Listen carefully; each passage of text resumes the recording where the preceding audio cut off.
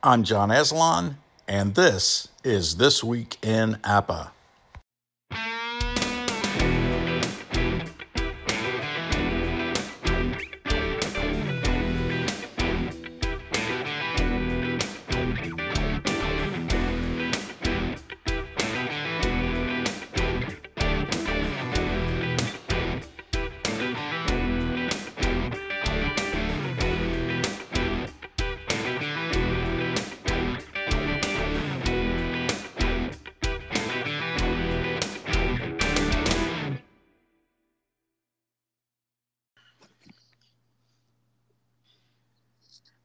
And we're back again for installment 2 of the history of APA, according to Fritz Light. I'm John Aslan, your podcast host, and just like last time, the current president of the APA Game Company, John Herson, is with us. John, how are you? Good, John. Happy New Year. Happy New Year to you. And, of course, our special guest who is talking about his days as the president of the APA Game Company, Fritz Light. Fritz, welcome to you. Happy New Year to you, too, as well. Thank you. Same to you. It's good to be back again, John. Great. Can't wait to dig into episode 2.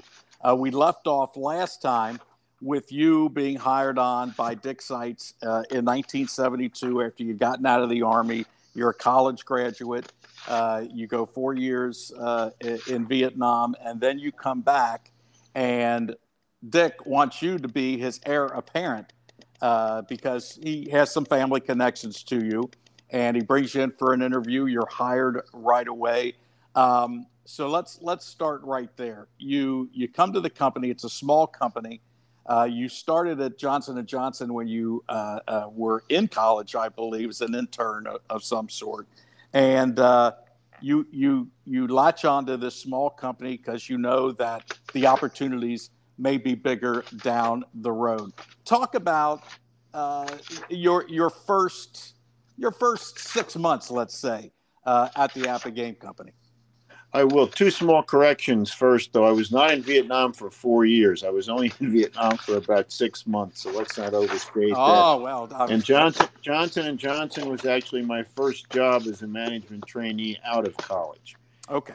So anyway, moving along to 1972, I would say the first 6 months went extremely well. I would say that Dick Seitz was not expecting all that much, and I don't mean this to be taken in a negative way, but I don't think he expected that much of what he did could be taken over quickly by someone else. I was the one frustration in the early days was I was always pushing him for more work. He had said that he wanted out, but and it was true that he wanted out of certain things that he was doing, but there were certain other things that he wanted to hang on to. Right. But other than that, we got along beautifully. I was very pleased to have made the decision that I made, and very, very comfortable quickly in the job. So basically, I mean, kind of what I'm getting out of that is he had hired John to kind of groom somebody to take over his job. But, man, you were a go-getter. I mean, you're out of college. You were in the Army. You had some experience and some maturity.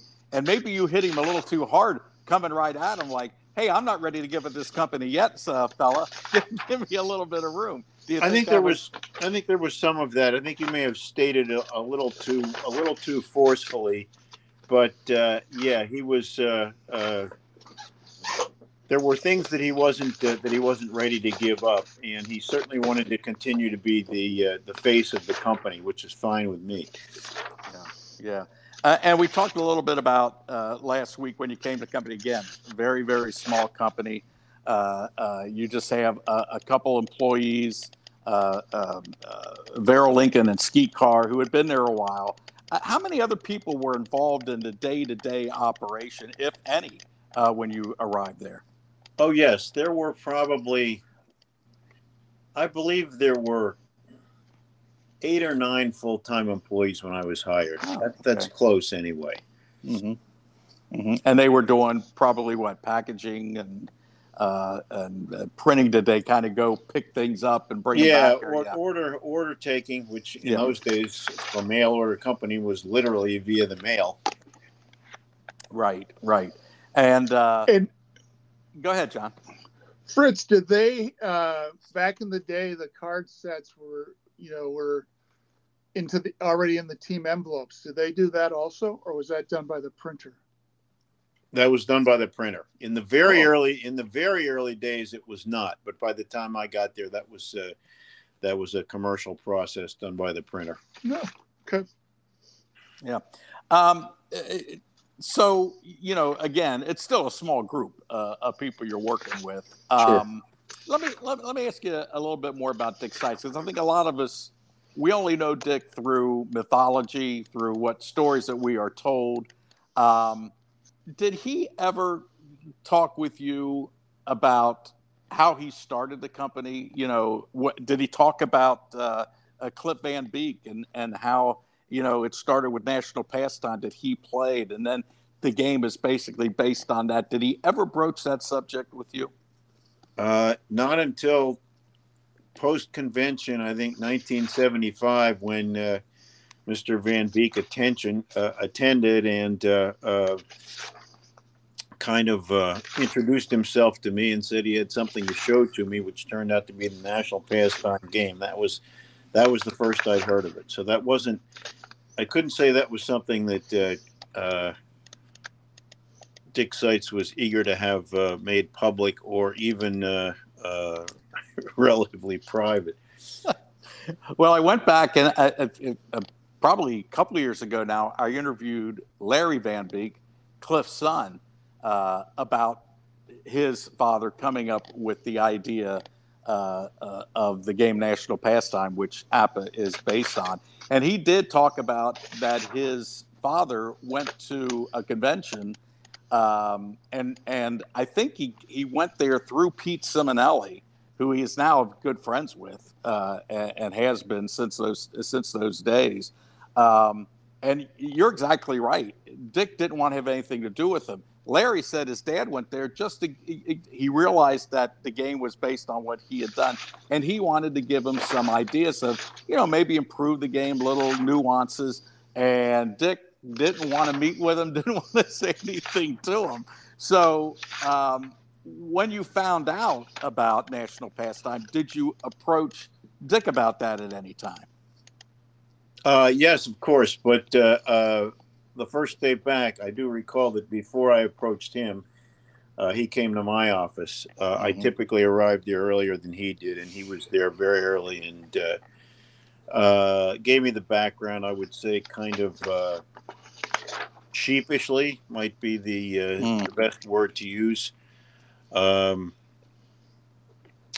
But I didn't know how Mr. Van Beek got to that convention. I didn't know who invited him or who made him aware of it. And I can't recall much about my conversation with him, but it was fairly brief and certainly genial. He seemed like a very, very nice man.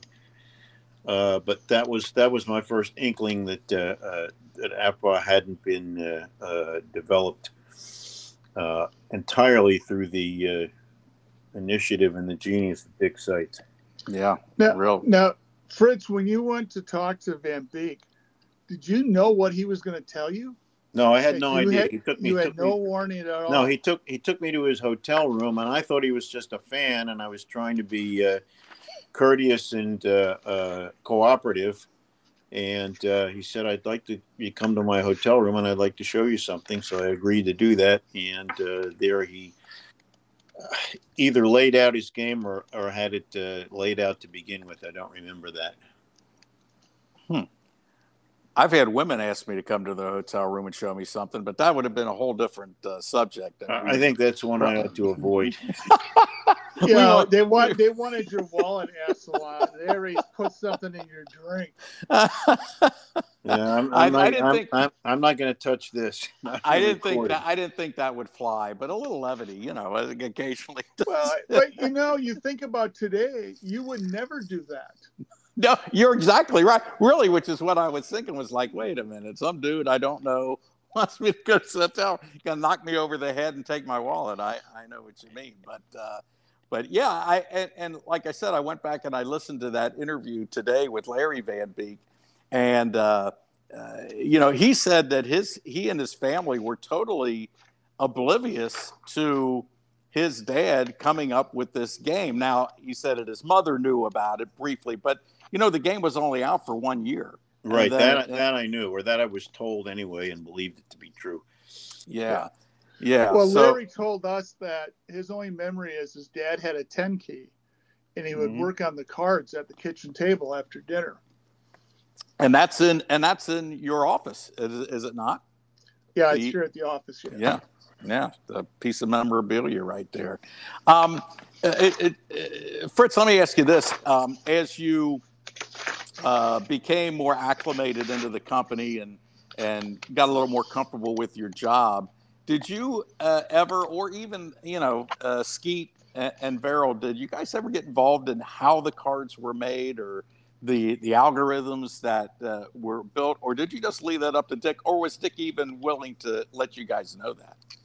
Well, I started making the baseball cards the first year I was there, and he gave me all the guidelines, and obviously there was some subjectivity, and the first, let's say, 50 cards or so that I made, he reviewed and criticized some of the number placements. I don't think there was anything. As I recall, I don't think there was anything that was objected to except the placement of some of the numbers. And that I hadn't played the game for close to a decade, and the traditions of number placement had changed a bit over the course of that time. And that was most of what I remember. And I made the cards, I guess, for, let's see, probably close to 20 years. And the only comments he ever made were comments he got from fans saying you're, and I'm making this up, but saying you're too tough on the shortstops, or you're too liberal with the second baseman or something like that he had heard somewhere. But he basically turned it over to me and didn't really offer any criticism at all after I'd gotten started. Fritz, who selected the players in the set? You? Me. Okay. I think with occasional help from Skeet. Okay. Cool. Yeah. So a little bit of a collaboration between the guys that were there. Verrill Lincoln, was he basically the guy who was the face of the counter when you walked in? What other kind of jobs did he do when he was there? Everybody except for Dick and me, everybody else did everything. From well, I should amend that. I think Skeet was the only one who processed mail, and I even helped him with that at very, very busy times of year. And the busiest time we ever had with mail was the year the Master Game came out, which I think was 1976. And there was almost more mail than you could fit in an office. Hard to imagine that at one time you actually did this by mail, right? Well, index cards for employees' records, I mean, that's just mind-boggling. I'm sorry? I didn't hear that. I said those handwritten index cards with for each customer and what they purchased. Oh, those the only handwritten cards might have been left over from 1951. They were typed with manual typewriters, but they were typed. And I was starting to say everybody else did most of everything, including tracking customer orders, including recording them, including packing them. Some of the employees beyond Skeet and Verrill did not get involved in the record keeping, but most did. And it was just what any of them did at a particular time of year depended largely on how busy we were with the mail and later on the telephone at that time of year. Tell us a little bit about the building that the game company was in on Millersville Road, I believe, right? Well, the building was probably 5 or 6 times larger than we needed. It allowed us to store an enormous amount of inventory, and that was probably too much of a luxury. And I contributed to that as a result of the space that we had. And the cost of ordering a small additional printing of cards in those days being prohibitive, we always overordered. And I was the one after the first year or so who decided what we would order based on prior year's orders and just based on feel. If you had exceptionally good pennant races, that helped. If you would have had somebody in my day hit 70 home runs, that would have helped. So it was largely done by feel and mostly my feel, but we overordered, which is I'm not aware if there's still old seasons cards left over from original printings. John, are there? Yeah. No. When we moved from Lancaster, we took 2 cases of every season, except for the 2 most recent seasons, and the rest of it was landfilled. I think Furl and Skeet, passed some out to some of the longtime customers that were there. But I mean, we had a sale beforehand because it was easier to move money than cards. Is that right? Yeah, I thought so. But no, we because again, I have less warehouse space. Well, you've seen it than you guys had at Lancaster. And, we moved ourselves. Mm-hmm. And so no, that was all landfilled.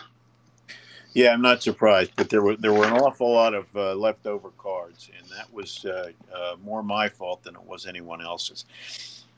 Yeah. So, and there was how many floors to that building were there? 3. Yeah. Yeah, it was a big building, and it was. I think it was 22,000 square feet, and it was more than was required, and heavier on the overhead than it needed to be. Yeah. Fritz, where was your office? If you came up the stairs from the garages, mine was the first office on the left, and then Dick's was the next one over, and then I eventually moved there after I took over. So if you're doing all the card work, what exactly is Dick's job? Obviously, he oversees the whole operation, but what specifically was he doing in the game company? As time went on, he really didn't do a whole lot except pay the bills. He monitored the bank account, and he personally paid the bills. He did nearly all of that, and I only did that if he was ill, which didn't happen very frequently. And of course, I would consult with him on major issues, new product developments or so forth, major changes to the football game. I recall in the 80s. I didn't. First of all, he had the right to be involved in all of that, and furthermore. He was although I made changes to games, and I think more often than not useful and sometimes necessary changes, I never wanted to depart from the feel of the games because although he didn't initially develop National Pastime, obviously, and had a model to work from when he developed that by baseball, the games were great games. The football game was a great game. And I didn't want to inadvertently lose something that made the game attractive to the people who played it and the people who might buy it in the future. He was a much more imaginative and creative person than I am. Okay. And I think that is even to today is the beauty of the game is the feel that that you have. And, a lot of people would think, well, but over the years, there have to be some improvements.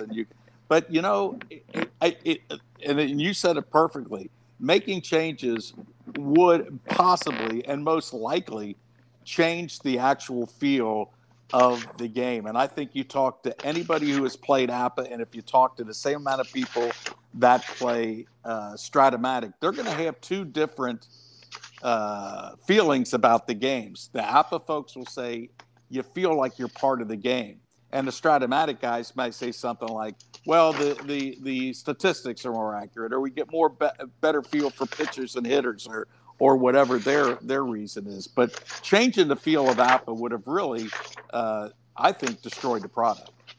And speaking privately to Hal Richmond once, my opinion was that both games were excellent games, and whichever game you happened upon first and started to play was likely to hook you, and you were going to be unlikely to switch to the other. And Hal agreed with that 100%. So if we were wrong, we were both wrong about that. And over the years, Fritz, were you, I wouldn't say inundated, but were you approached by whoever to say, and I guess customers as well, saying, hey, you can improve the game if you do this, and you can improve the game if you do that? Was the improvement molecules out there from the outside in, or did anybody within the system throw a few things out that might be improvements? Certainly, we got useful suggestions from fans. Some of them you had to take with a grain of salt, because even after the Master Game came out in baseball, if you'd have implemented every single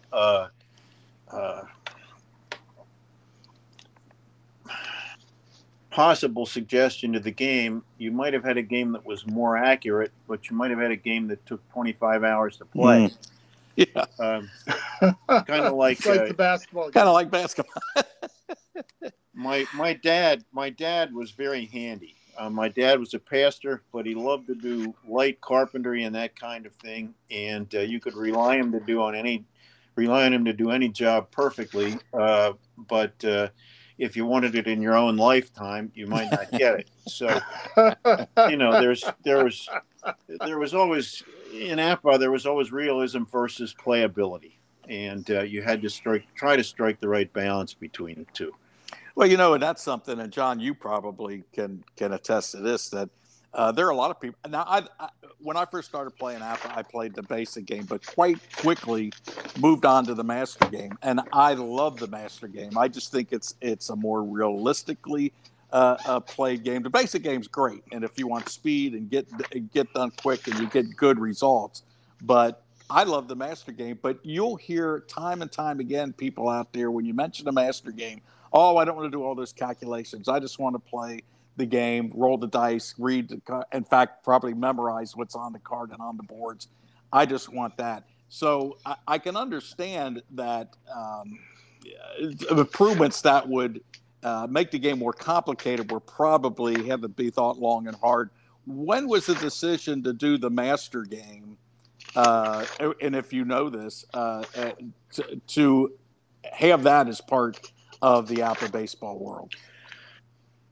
The first major departure we made from tradition was doing the 1949 baseball season. I believe that was in 1974, following the first convention. Mm-hmm. And that was kind of an outgrowth of the convention for people demanding old seasons, or at least desiring old seasons. Right.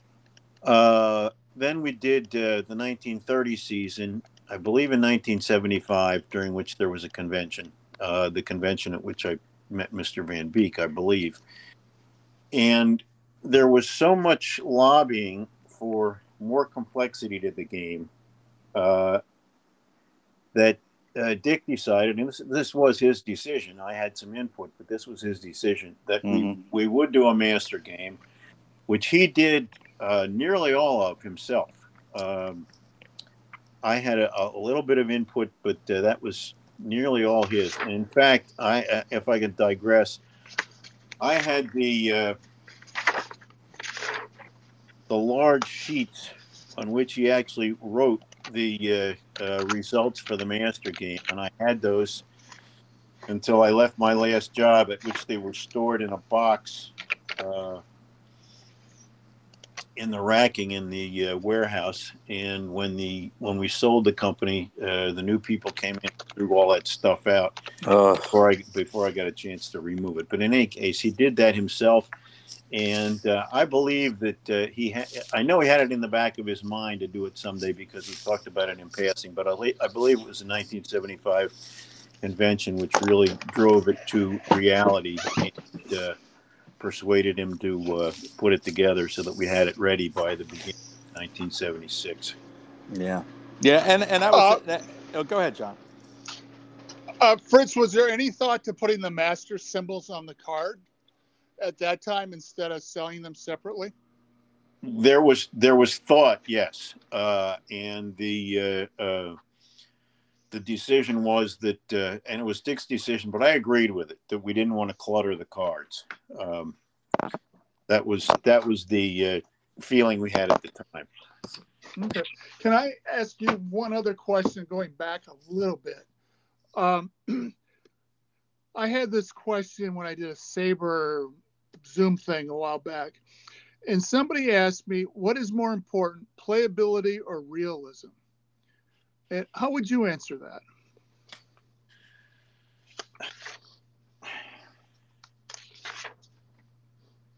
We had a fundamental training class in the Army in OCS at which they asked, which is more important, the men or the mission?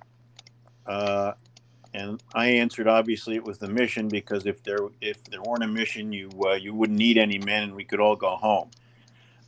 So my answer would be playability. If nobody's going to play it, it doesn't matter how realistic it is. Mm-hmm. So you need the realism to sell it, but if it's not playable, you have a useless product. Yeah, no, I agree with that. Yeah, that's a really good answer. I never really thought of it in those terms, but you're right. Without the playability, there's nobody to play it. And now to me, when you asked that question, John, I thought of the thing that I love about it is the realism. At least that's what first came to my head, and that the statistics prove so true. And you'll have your outliers, which makes the game even more fun to play if you're doing replays and that type of thing, or even leagues. But when you think about it, it really is the playability, because if it was so tedious, and I think a lot of people got this from the basketball game, doesn't matter how great of a game it is as far as statistics turning out correctly, you're never going to get through the games anyway to figure it out. So yeah, it's a great answer, and something that made me think about how I feel about the game. Now, when I was a kid, and I introduced the game to other kids, you could teach somebody to play it in 5 minutes. I mean, from age 9 or 10 on up. There might be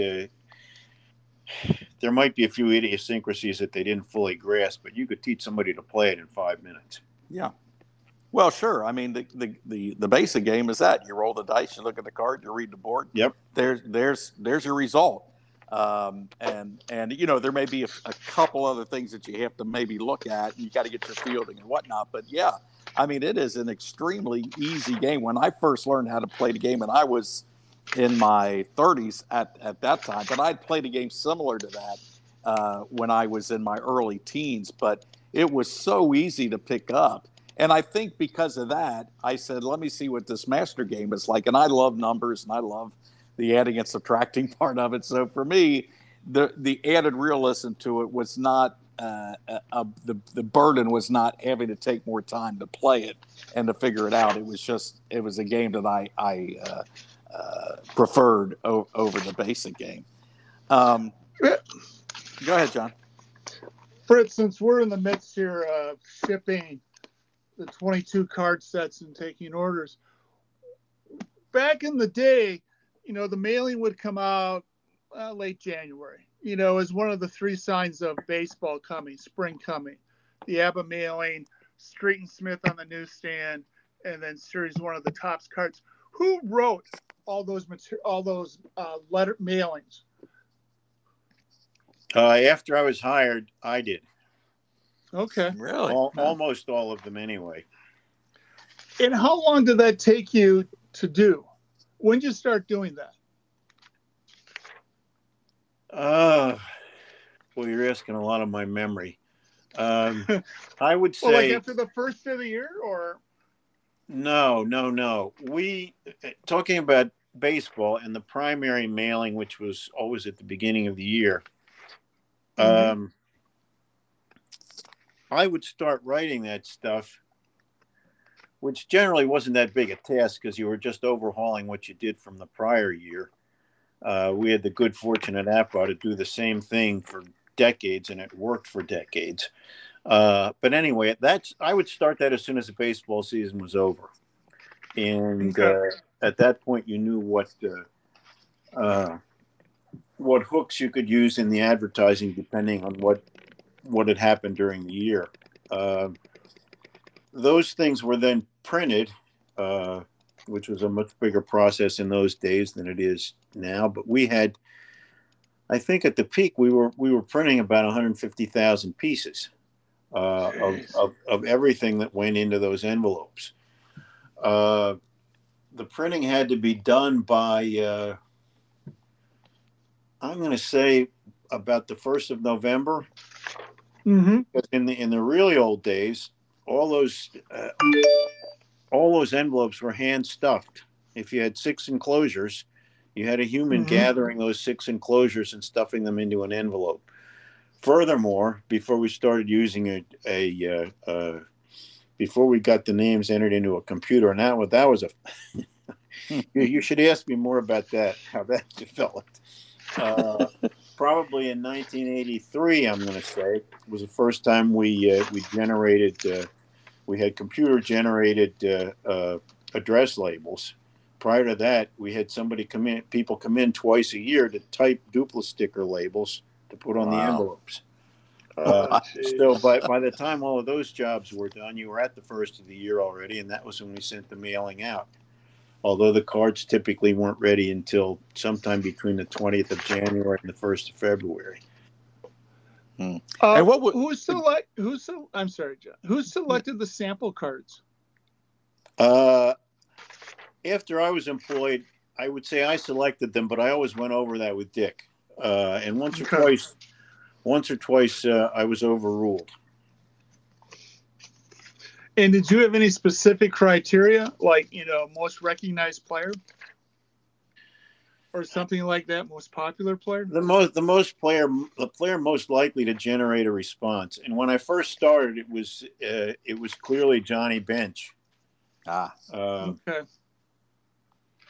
Yeah, that would be well. And again, I mean, you're looking at name recognition. I think that's, John, what you're getting at. But when you're looking, if you would say, well, I'd get the most unusual card. Well, somebody who has not played the game might look at it and say, I don't know what all this means, and it's Joe Schmo. Something that would probably hit them harder would be guys like Johnny Bench, at least in that era. Or players of that ilk, the Hall of Fame guys, and but that was the key, and you hear that all the time. Is that when people read those magazines and articles or magazines, and they saw those advertisements, that really just drew them in, and to be able to come up with the template that would do that, that's quite an accomplishment. Fritz, did you write the ad copy? Yes. Okay. All right. And then one last question. Tell us about the transition to the new machinery. Dick was not one who quickly embraced digital technology. He thought computers was a fad. No, he didn't think computers were a fad. He thought computer games were a fad. That's it. Right. He didn't think computers were a fad, but he wasn't convinced we were prepared to use them. And up front, it was a very large expense. In, I think it was 1983. I didn't know anything about computers when I started to shop for them either.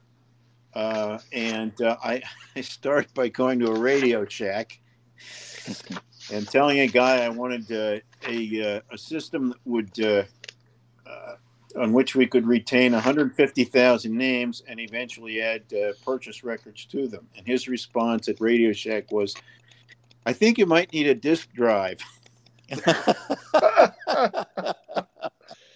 And that was the days when they were transitioning from what were the originals, 8-inchers, which are really floppy, to 5 1/4. Eventually, I found someone who locally in Lancaster who did understand or was came to understand what I wanted, and said he could write a custom program for it. And we bought 4 Morrow MOROW MD11. And the 11 was for an 11 megabyte hard drive, which was the largest you could find at that time. 4 hard drives on those, a hard drive on each of the 4 machines. And so I bought the CPM system, which I didn't know was going to be outdated in a couple of years, and hired somebody to do a custom program, having no idea how difficult that was and what glitches there were about you were bound to encounter. And he said they'll all be ready by the first of the year. And I said, good. So I thought we'd just start doing everything at the first of the year using these new computers. And as a matter of fact, miraculously, we did. There were a couple of software glitches, but on the whole, the software was beautifully written, did exactly what it was supposed to do, and it was ingenious for its time. We needed the 4 hard drives to accommodate all the customers. And at that point, we didn't even have customer records. We didn't have space for that. Mm-hmm. He developed what he called an extraction and insertion wasn't the word he used, but that was what it amounted to. Every Friday afternoon, either Skeet or Verl, or maybe somebody else was trained to do it, would insert a floppy disk and start the extraction program. The way the 4 machines were set up was by zip code. So say machine A had the zip code 000 through 199. People move, of course. They change their addresses. Every week, it would extract from a particular machine the addresses which did not belong there any longer. And then you inserted all your 4 disks, which had been taken from the 4 machines, in kind of a daisy chain back into the other disks. And those disks sucked out all the names which now belonged on that machine because of their new zip codes. For the time, it was ingenious. For the time, yeah. The guy's name was Ron Ewick. He was Swiss, and this was accomplished with a minimum of difficulty, which was a good thing because Dick wouldn't have tolerated a whole lot of a lot of problems. Fritz, who was more technically savvy, Verl, Skeet, or you? Well, starting out, I think we were all tied at 0. Now, who would never advance beyond 0? By the time we had the computers installed, I was the only one who was at all knowledgeable. But to use the word knowledgeable would be an exaggeration. It turned out that I knew what I needed to know, which was surprising in itself. But it was a godsend to come across Ron Ewick, who did something that I had no idea how complex it was, and got it done on time and accurately. So we didn't suffer any real big hiccups there. Now, what year? What? Now he ignored the question though.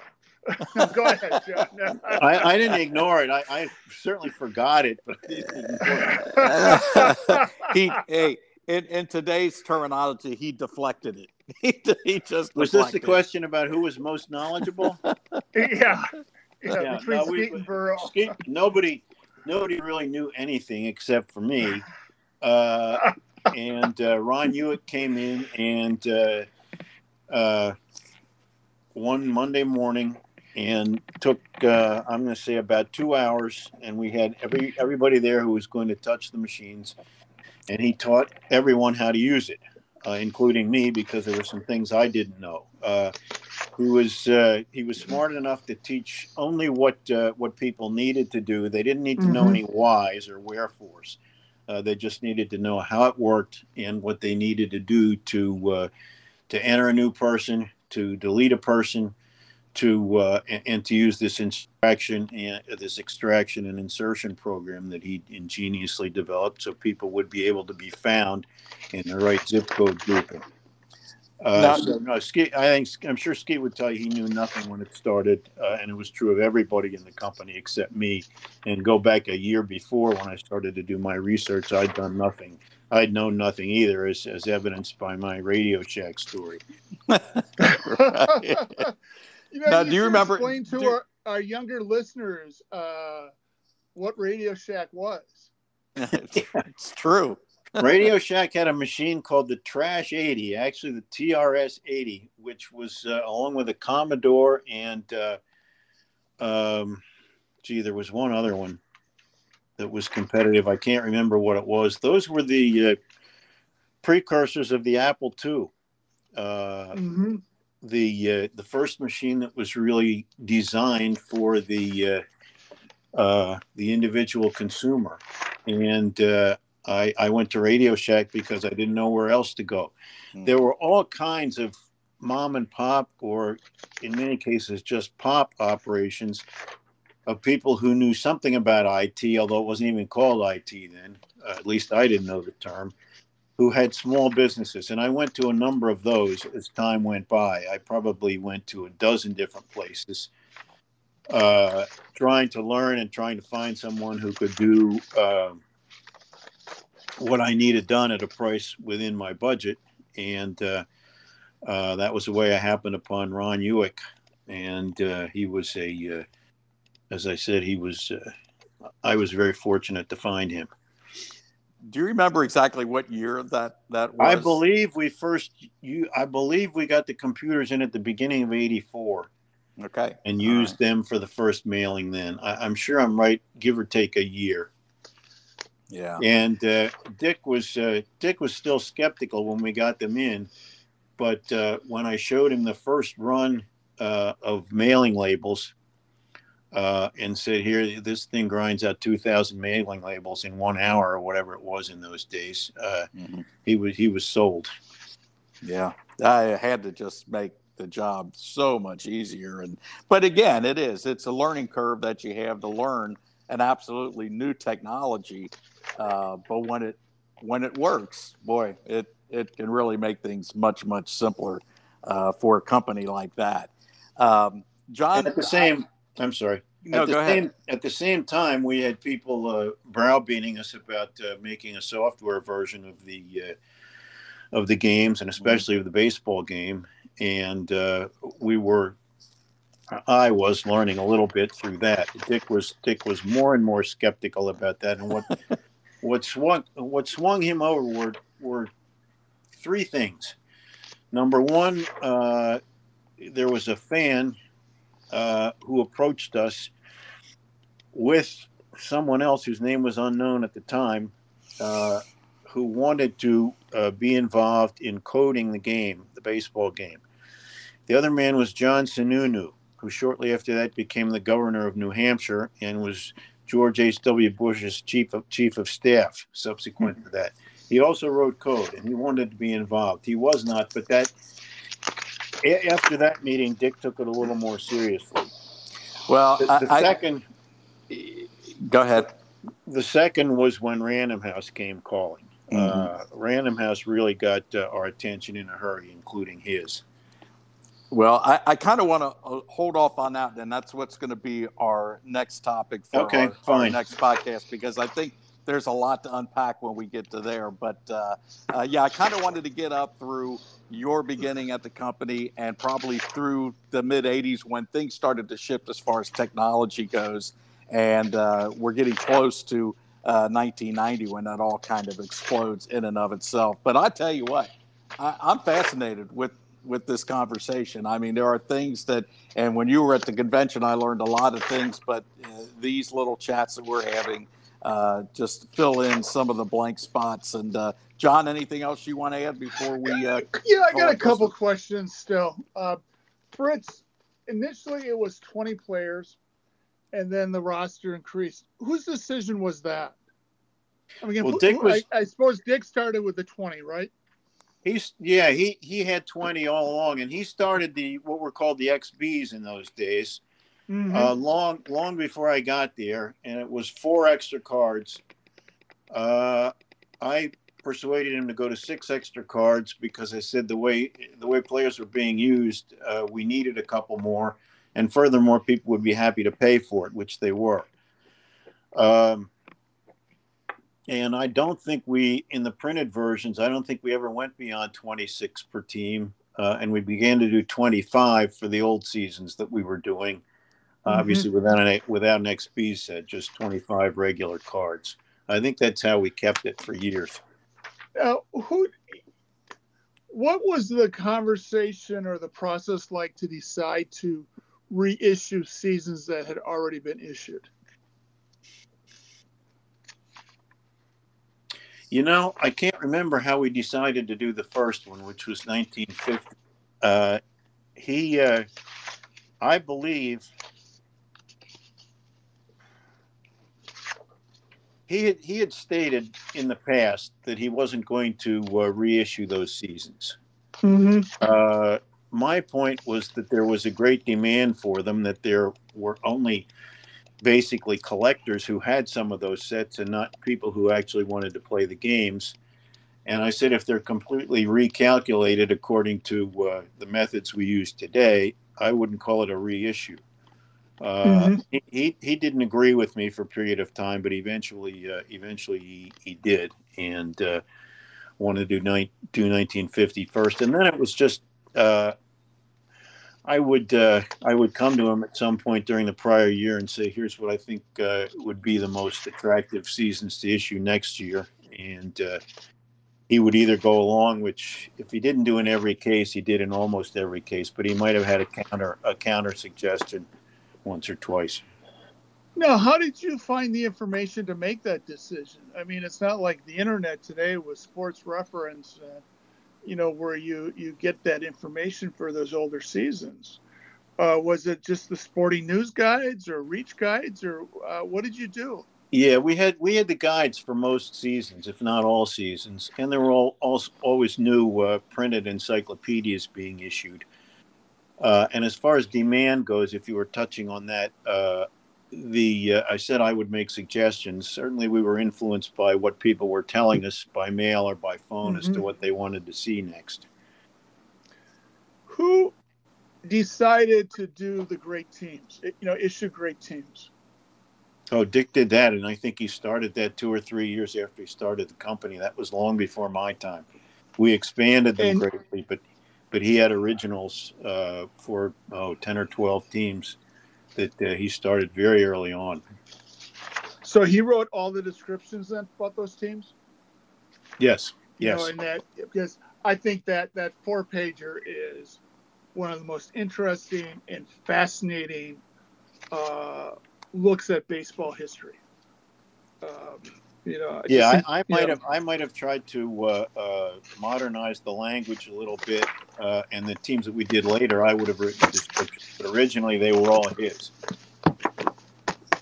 Well, people think they're easy to do, but I've done some for the great football volumes and the great baseball volumes we offer now, and they're not nearly the quality of what you and Dick were producing.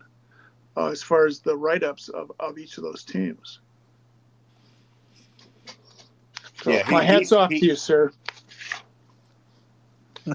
Thank you. Yeah, and you make a good point too, John, about the information wasn't there back then. Here's another thing that I should have mentioned immediately. When you talk about Dick having done those in the early 1950s, those were teams that he knew very well as a fan. Now, he needed to look up stats, but as far as having a feel for and a knowledge of those teams, he had it as a young fan himself. Was there ever any thought about, we get this all the time, why don't you do minor league teams or Japanese league teams? Was there any thought that, any conversation with you and Dick about that? No, not to any length. We didn't even get we didn't even get many requests for that. So no, that never really surfaced. Okay. What's your favorite season that you produced? Well, my favorite baseball season, and also the most heartbreaking season, is 1964. Uh-oh. No, You and John will both be crying soon. That's an honest answer. If you were asking which season that I actually did was my favorite, I don't think I could answer that question. I wouldn't say I had a favorite. But my favorite baseball season as a fan is 1964. Yeah, a great season. And so far, Fritz, I'm bringing the Phillies home. They're doing good. They're still way ahead in the National League, but there's a long way to go. Well, they had no business being there to begin with. Exactly. I agree. And they really, even in my replay, have no business being there. They have every right move that any move that is made ends up being the right move. And I think the biggest issue they're going to have down the stretch of my replay is availability of the players, except for Dick Allen and Johnny Callison. A lot of guys had to take time off, and some of the scrubs were going to have to get the job done. But I'll keep you posted, Fritz. They both played 162, didn't they? They certainly did. Yeah, I think Callison played 161, but Allen played 162. He not only played, he started all 162. Oh I remember that. Yeah, they were iron horses, and that's what's really. And but that's the keystone of that team. I mean, those are the guys that really got it done offensively. But listen, guys, let's break here. When we come back next time, we're gonna get up to 1992 when unfortunately the passing of Dick Seitz, and then when Fritz takes over as the president of the game company. And a lot more to talk about the incoming of the computer game. So. A lot of good things ahead of us, but as always, want to thank both of you for being there. John is always busy. Fritz, I'm gonna tell you this, and you may know it, but when you call John, he's always busy, usually proofing something, and that's why you're hearing all those pages turning. That's John. He's always at work. I will. Sorry, I didn't realize you could hear them. I'm sorry. You're all right. I well remember proofing, and so would Skeet. Oh yeah, it is. I tell him all the time the tedious nature of that just gives me a headache thinking about it. But it's first of all, I'm impressed that you can think of questions, talk, and do that all at one time. But I know you do it, John. I had written these all down. Just like you, I was prepared. You're well prepared. And Fritz, I appreciate it because you just had a wisdom tooth pull and you were able to come on here and do this podcast. And I can't thank you enough for that. Now go take some good pain medication and take a nap. It's fun. It's always fun. And I look forward to the next one. Sorry, I was premature with the computers. Oh, no, not at all. We'll get to that, though. We'll get to that. Fritz, I really appreciate that. I learned so much from you. Oh, yeah. I'm just a fount of knowledge. He's like the Dalai Lama. We go there. Any question, Fritz will answer it for you. Big hitter, the llama. Yeah, big hitter, right? Fritz, while we got you here, so I can get you publicly on record. Will we see you in Alpharetta in June? What is the date? I just thought of this the other day. Is it June? It's not June 24th, is it? Let's see. It's pretty close to when that is. Yeah, I think. The 24th is the banquet's the 23rd. That's what I was afraid of. No, I will be in Los Angeles for a niece's wedding that entire weekend. How much do you like your niece? I do like my niece. Well, we may just we may call you on a moment off and get your impressions. That's fine. I'm sure we can work that out at some time. I will be gone that entire weekend. Well, that's you guys. You have fun. We'll give you all the information about the convention. If something goes wrong with the wedding, I'll let you know. My experience is when they go wrong, it's usually at the last minute, and there's a hell of a party afterwards because the father of the bride's already spent the money. I've had it happen. I've had it happen in the catering business. I went to a party in New Jersey where the bride or the groom had bailed at the last minute, and the family had paid for the place and paid for meals, and they invited 100 or so friends, and we had a great party. Hey, what else can you do? You know, I think they made it clear to their daughter that was a one-time expense, and she used it already. Next time, go to Vegas on your own. Yeah, I hope we haven't jinxed your niece's wedding. No, I'm sure you haven't, no, I'm sure it'll be a nice weekend. But I'm sure I can make myself available for an hour or two somewhere along the line if we can work that out. All right, we'll take you up on that. All right, we will. Hey guys, thanks again, and for all the listeners out there, hope you enjoyed this second installment of the History of Apple, according to Fritz Light. And next time we'll get a little bit deeper into it. For John Herson and Fritz Light, thanks for listening, and we'll talk to you next time.